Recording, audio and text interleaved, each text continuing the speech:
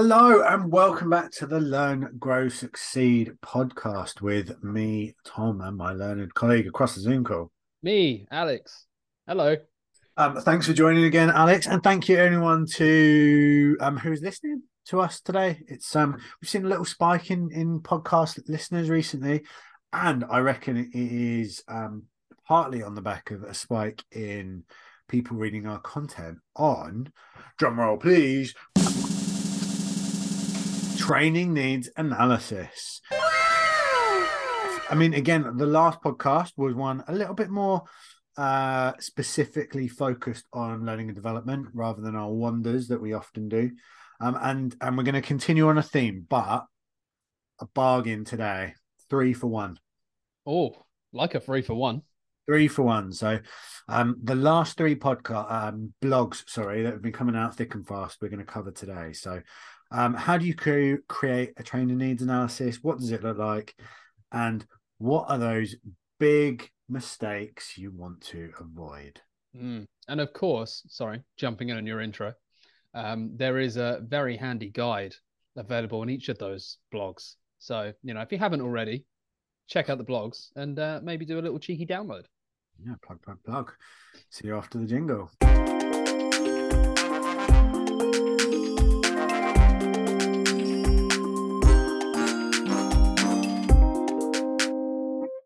Okay, Mr. Alex, Mm. what's a training needs analysis? Well, that's a very good question. And I suppose what we're doing with this pod and with the blogs recently is we're coming down right back to the fundamentals. We're answering the basic question of, what does it even look like? If you're listening to this podcast, you might potentially be someone that's been asked to create a training needs analysis, and now suddenly you're going, oh, right, well, I've never done this before. Or, oh, well, I think I know how to do that, but how do I do this properly? So what we've done with this blog is we're outlining the basics all the way up to, oh, now I've got my training needs analysis, but how do I make sure I haven't fallen down any particular, potholes or anywhere that's going to cause me trouble later down the line? To answer your question simply, Tom, which is usually how I start, but I decided to meander a little bit, is a training needs analysis is your way of analyzing what your business needs to get from the current performance to the place that you want to be within a certain time scale. And obviously what that takes form of is by looking at the business, looking at every single element and kind of figuring out the areas of development, and then looking into the best ways to develop those and to get things where you want them to be. Obviously, it's incredibly wide. There's so many things that you could choose to do, and there's so many ways that you could choose to do them. And I suppose that's one of the ways in which we're trying to take away some of that complexity here by bringing it right back down to the basics and building from there. Nice. I'm going to take that definition, which I agree with, Okay. and I'm going to try and simplify it further. Mm, It's a plan. That's sweet. what a training needs analysis is. It's a plan of how to get somewhere and how you need to develop people to get there. Right? Very right. Yeah. I mean, you said it in probably 2% of the words I said. So it appeals to me. It's definitely much more simple. So, and I jest, but obviously there's jargon in whatever industry you're in, whatever part of that industry you're in, there's jargon. Training needs analysis, I think, is fairly self-explanatory, but ultimately what it comes down to is, what training does your business need, and how are you going to figure that out? And that is your training needs analysis. So, should we get into how to create one? Let's do it. Okay, so keeping with the theme of it's a plan, what does any plan need to what's the starting point for pretty much any plan? Oh, that's a question to me. Well, it is a question. I mean, I know you know the answer, but Well, now I'm questioning whether I know the answer. But my assumption is that if you have a plan, you need an end in mind for where that plan will conclude. you do. You do need a plan. You need a goal. So a training needs analysis should start with your goals. And I think it's fair to say that these training needs analysis, how many times are we going to say that in this podcast? maybe we abbreviate Yeah, TNA, okay, LNA. TNA. Right, everyone, TNA. So your T and A, it can be at different levels. So, you could do a training needs analysis on yourself. So what is your personal goal? Where do you want to be in 6 or 12 months' time?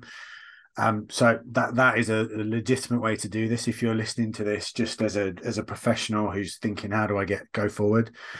Training needs analysis could be for your team. It could be for your business. If you're sitting there as an L&D professional in a kind of a role within your business, then it may be that we're saying, so what are your strategic goals as an organization? What do you want to achieve in 6 or 12 or 18 months' time? And that has got to be the starting point, because that's where we want to unite everyone to get to, whether it's, again, yourself or your entire business. So start with a clear goal and write it down. And we can refer you to a load of other blogs or podcasts on the importance of individual and goals for organizations and teams. So that is step one. Shall we go on to step two? Let's do it. Yeah, let's keep it moving. So in this plan, we've got a goal. Now we need to think about what are the key things that we need to do to achieve those goals. And this is where we start to chunk down, because I know we talked about it might be a strategic objectives for an organization. So what are the key skills in your people or yourself that you need to achieve those goals? And again, start to write these down, brainstorm them out. You might do this on your own. You might do this with a team and start to say, what are those key skills that our people need to achieve those goals? And think around a skill set. And you might have hard and soft skills in here. So it may be we need to improve communications across different disciplines within the organization. So, okay, you're too siloed and you need better cross-functional working. Great. That's a really good need. It may also be that, I don't know, you need better Microsoft Excel skills. And equally, that's a hard skill and something that should be going into your analysis here. Yeah, and it's like what you said at the start about we're scaling down at this part. You've tapped into the vision of the future of your business, your people, yourself. Now you're going into those cogs that kind of makes that machine work. If the vision is the fluid machine that's doing what it needs to do and delivering you results, now we're looking into those specific elements. And as you say, they could be, you might think about where your industry might be in 6 months to a year. And to use your example, maybe there'll be a higher emphasis on Microsoft Excel or a certain soft skill, because that's just the way your business is going to go. Then by doing this now, looking into the future, then looking back at these things that are now going to become important in making the bigger vision work. It's important to analyze and really assess how each of those will help you deliver that. Yeah, absolutely. And what I would just say at this point, on a practical note, of if you're doing this, is just brainstorm these out. Don't worry at this stage on how good you are or anything like that. Just write down the things you need to be able to do to achieve your goals.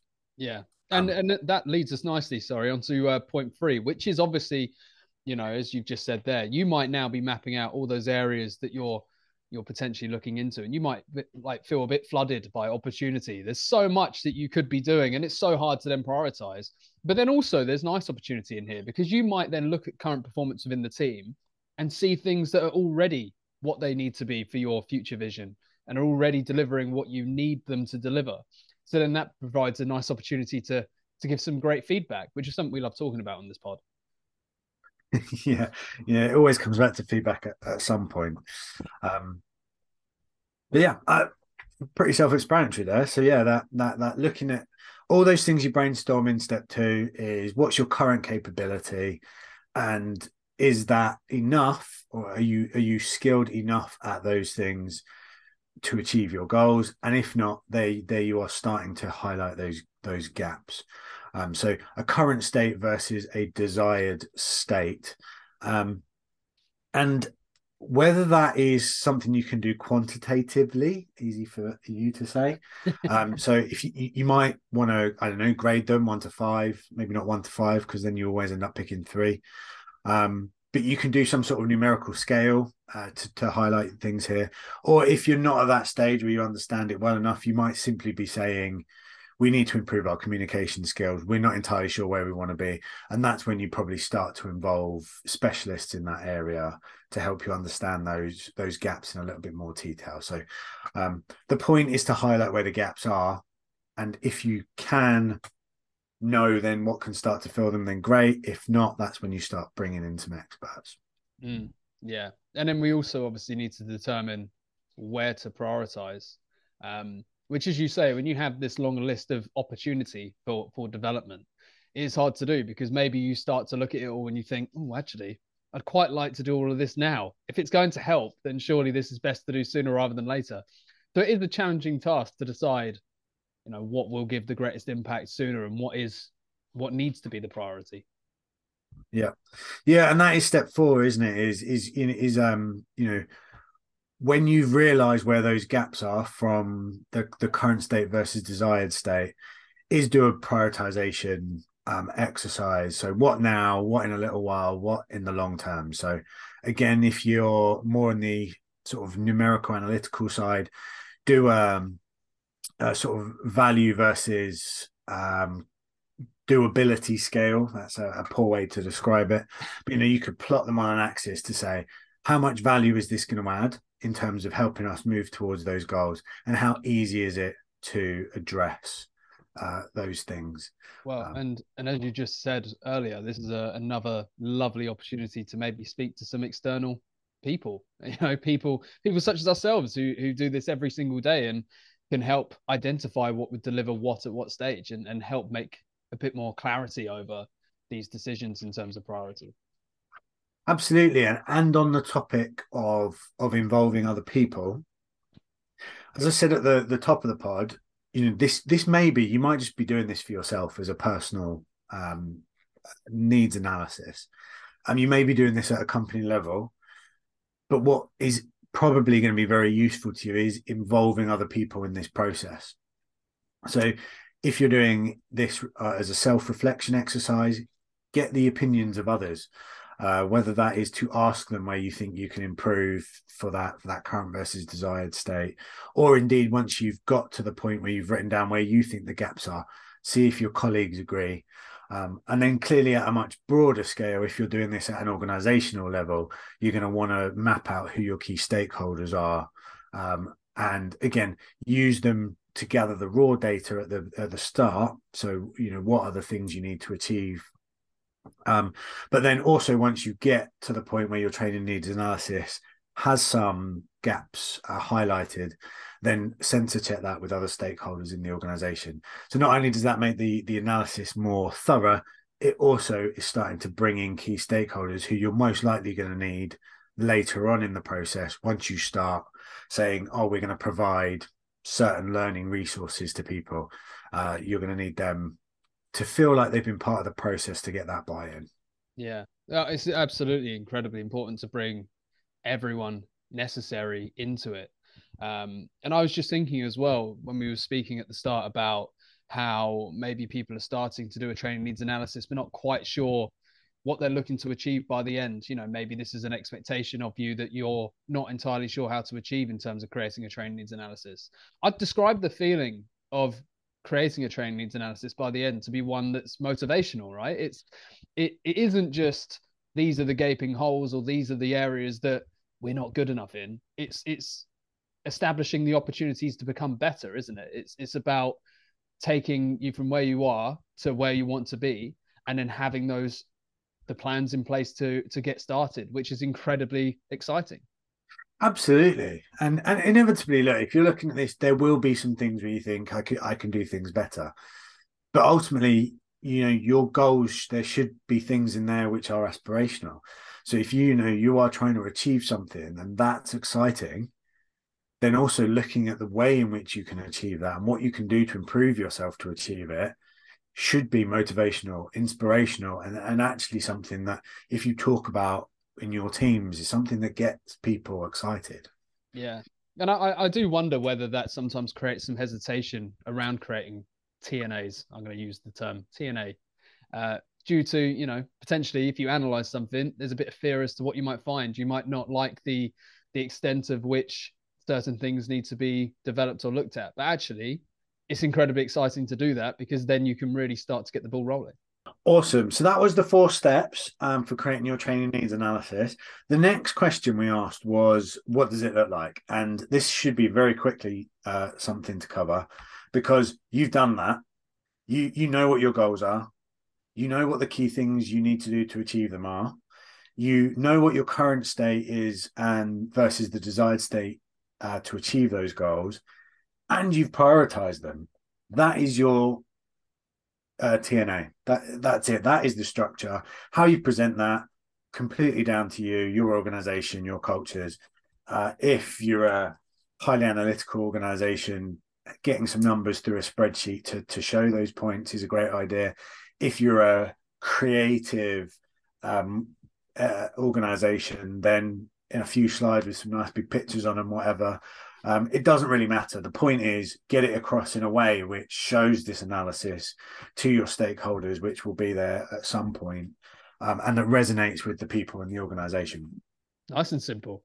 Right. So we said 3 in 1. So the last point are some big mistakes that people can often fall into, or to flip that into something more positive. What are the mistakes that people have made before you that we can tell you about so you can avoid them going forward? Yeah. And this is to ensure that obviously this podcast caters for everyone, you know, whether you're at the start, whether you're in the process of putting together a training needs analysis, or maybe even you're at the end, you've got something, but you want to check that it's going to deliver exactly what you want. And what we have is 4 mistakes that I think you need to approach with an open mind, because sometimes, especially when you're within your obviously your own business, you work with people that obviously you're analyzing, it can be quite easy to miss certain things. So I think that's the one requirement of this part of this podcast, is to have that open mind and to try to be what's the word I'm looking for? Objective. Yeah. Avoid biases and opinions, and don't mind read as well before you go into this. The kind of things you're talking about, I think. Perfect. And that leads us into number 1. Did you want to start with number 1? So often a good place to start. It is indeed, yeah, numerically. And what we've said as mistake number 1 is when potentially, like you've just mentioned the word bias, there could be people, if you've put together this training analysis, that you see the good in, and there may be people that you don't mean to, but maybe you don't quite see the good that they do. It's not that they don't do good, it's just that for whatever reason, you're naturally just not seeing it as much as in them as in you do in others. And obviously, what we're doing for each of these mistakes is we're giving advice for how you can avoid each of these. And for this one, we've said, obviously, it's quite helpful to imagine that you're maybe even recording a fly on the wall documentary. You've been dropped into an organization and you need to figure out what a person's strengths and development needs are, and just try and look at it from a third party stance. And this is also where involving people will help.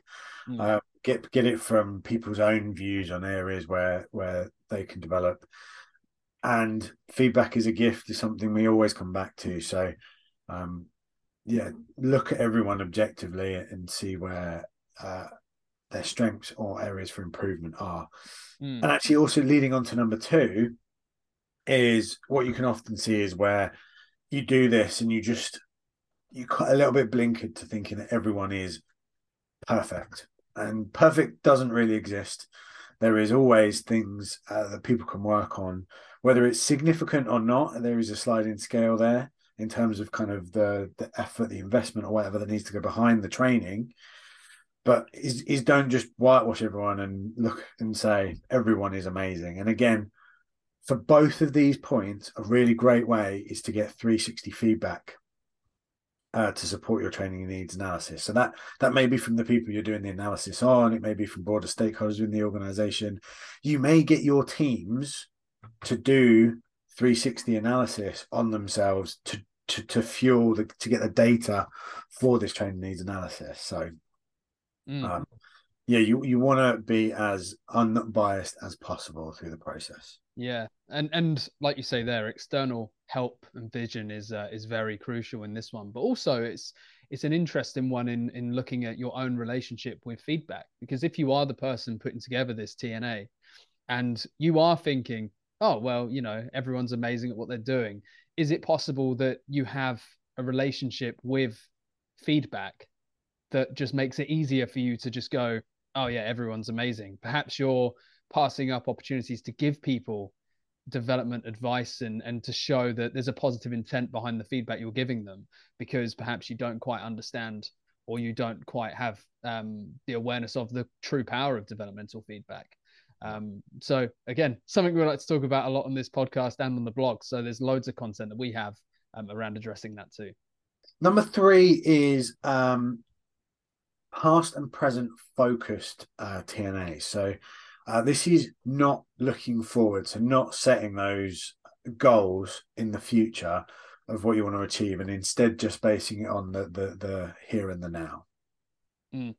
And very much like we've said with the last two, I would say this is a good one to talk to people about, whether it be team or external, just about future, being more future focused, and what could the future look like in order to help you cast your view a lot further than today. Yeah, absolutely. And then the final one is the perfectionist. Although I think I'm going to throw in a 4B to this. Oh, I'm going to throw in a 5 or a 4C as well. So, okay. So 4A is being a perfectionist. So that is, spending 6 months tinkering with your TNA until it is the perfect document. Don't waste all that time. Do it quickly is often the best way to do these analysis of anything, to be honest. But do it quickly, get it down on a piece of paper, write it out, and then start talking about it, and it'll evolve. It doesn't need to be perfect. Mm. And the 4B I want to throw in is the biggest mistake, which is just not doing it. Oh, that was my 5. There you go. Oh. And not doing it because and I link it to perfectionism because you might think it's a big task. It doesn't need to be. Just get it done down and dirty on a scrap of paper if you need to. Get together with your team for an hour and you can knock something out and have a plan. But do it. Yeah. Because no matter how good your training provider or your learning partners might be, if you came to Excel and said, I want to do a management program, and I'll say, that sounds fantastic. Why do you want to do a management program? If you say, I have no idea, it just sounds like a good thing to do, we're not going to achieve amazing things together because we don't know what we're trying to aim for. Exactly. And it's like you said earlier as well, in terms of, obviously not doing it is a 5th mistake or a 4B mistake. But to go back on 4 as well, about just maybe hesitating in this in the pursuit of perfection. A TNA is very much based off of where it's reliant on time, isn't it? What you analyze today, whilst a lot of it might still apply in 2, 3, 4 months' time, it's very much likely that there may be new things that you're then completely blinded to because you've hesitated for so long. So in your, oh, this needs to be perfect, because of the time you're taking, it actually may become more and more unreliable. Awesome. Well, that was our podcast covering training needs analysis. So hopefully that has maybe given a little bit of knowledge and a little bit of inspiration to go out and do some sort of quick and dirty TNA on yourself or your team or your business, so that we can all be striving forward to I'm going to do a plug here: learn, grow, and succeed. Oh, beautiful. And I'm going to add another plug, the same one I added at the start. But if you love this podcast and you enjoy the blogs, then consider downloading the guide. We all like to learn in different ways. Here you can listen, you can read obviously over on the blog, but some people just like to get stuck in and to give it a read and do it themselves. So the guide is there exactly for that. It's on the website. We'll add a link somewhere wherever it's helpful. Awesome. Thanks for listening, and we'll be back in a week or two with the next installment on something very exciting, I have no doubt.